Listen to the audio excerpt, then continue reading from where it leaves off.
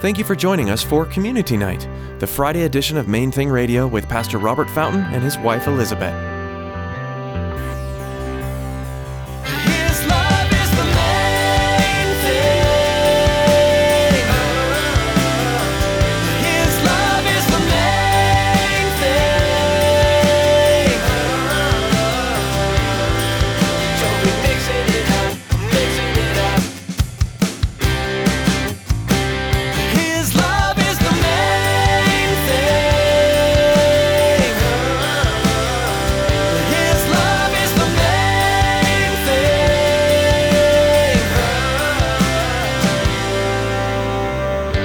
But the concept and the precision of us having little strength and being in front of an open door that no one can close, it doesn't matter what the odds are, and the command to hold on to what you have and keep, that's not just to us, it is to us as a church. It is our call and our command.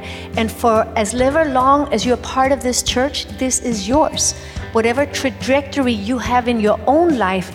In today's message, Pastor Elizabeth will remind you that God is an opener of doors. He is a giver of opportunities.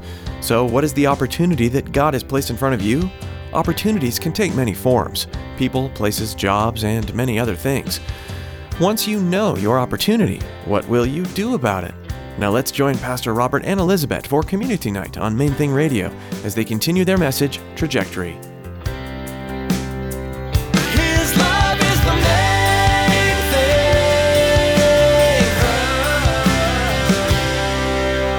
I will write on him the name of my God and the name of the city of my God, the New Jerusalem, which comes down out of heaven from my God. And I will write on him my new name.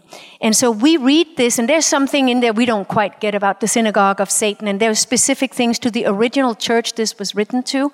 But the concept and the precision of us having little strength and being in front of an open door that no one can close, it doesn't matter what the odds are, and the command to hold on to what you have and keep, that's not just to us, it is to us as a church. It is our call and our command.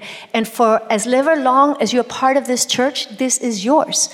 Whatever trajectory you have in your own life that brings you here for a season or for a lifetime, for as long as you're here, this is also your trajectory and your word to stand on. So I find that hugely unifying and just, it's something like, I love Erica's song, united we stand shoulder to shoulder in Christ. We are in this together. So that's why we bring it back up, so that you kind of know the family history and what we think God is leading the family into.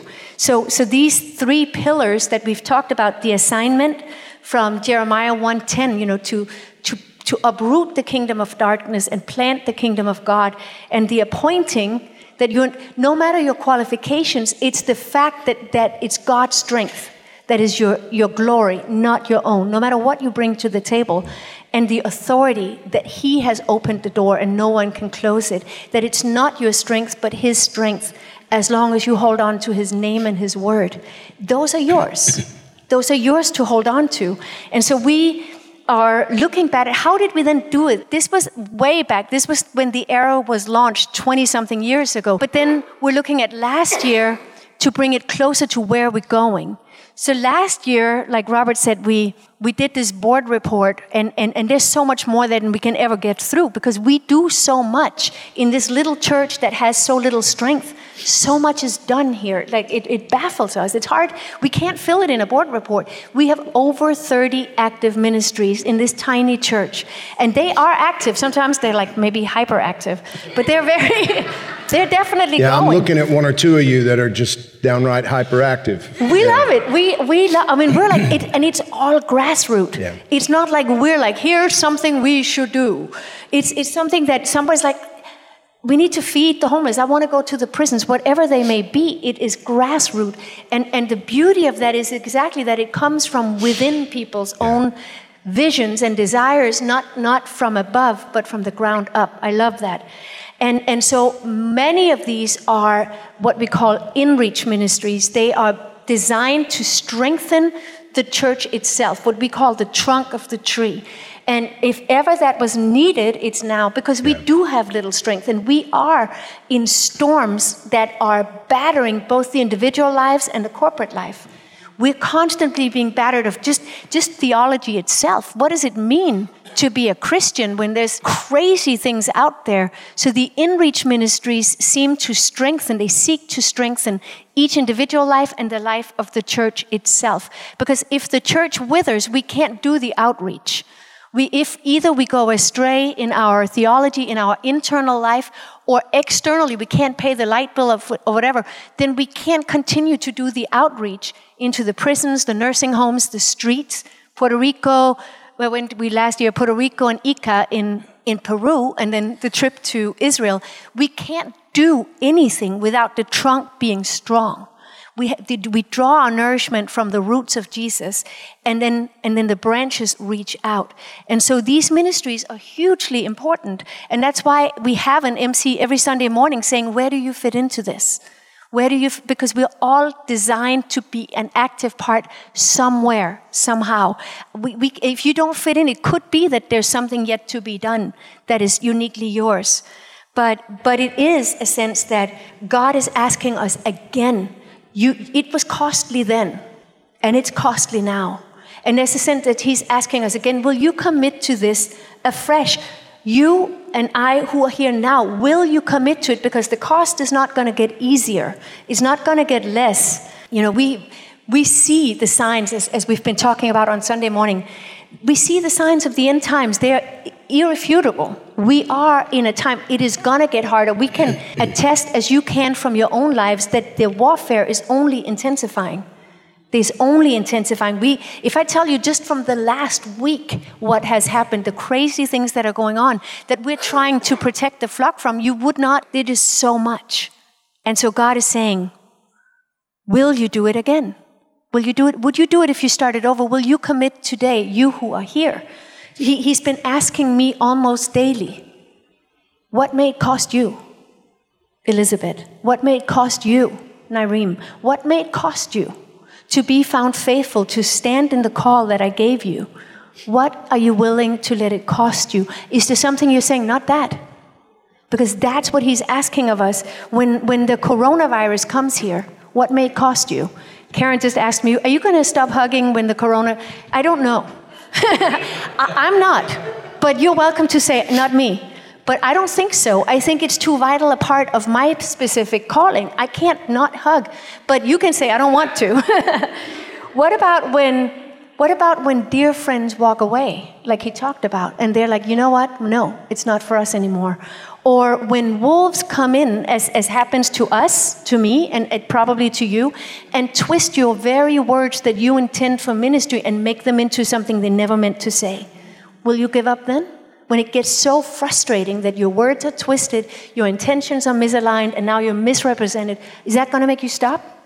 Or for me, you know, many of you know, my husband had a long season of a real burnout, and there was I just want to be done. And can I quit if he's done? No.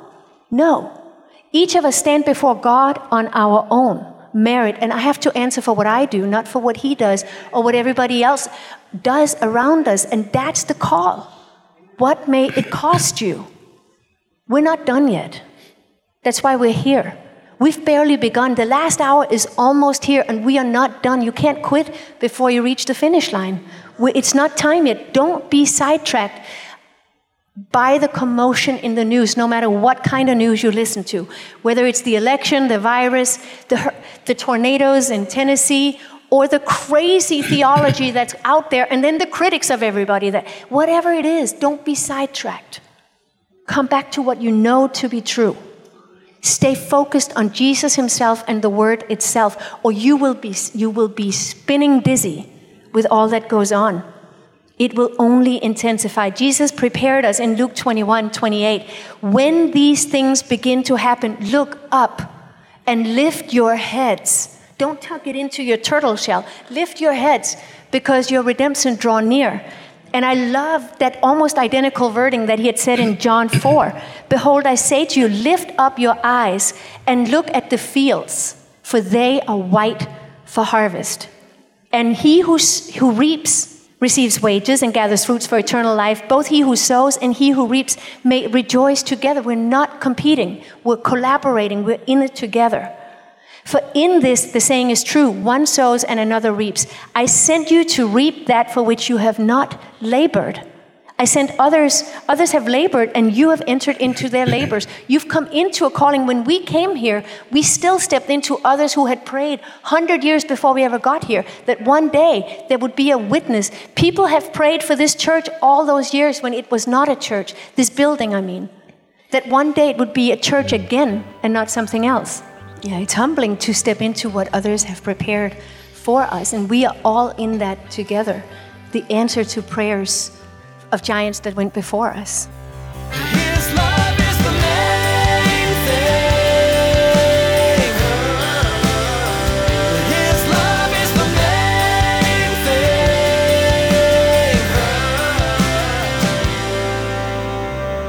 thing. That's all we have time for today on Community Night, the Friday edition of Main Thing Radio. We're so glad you joined us, and we hope you'll be back next Friday at this same time.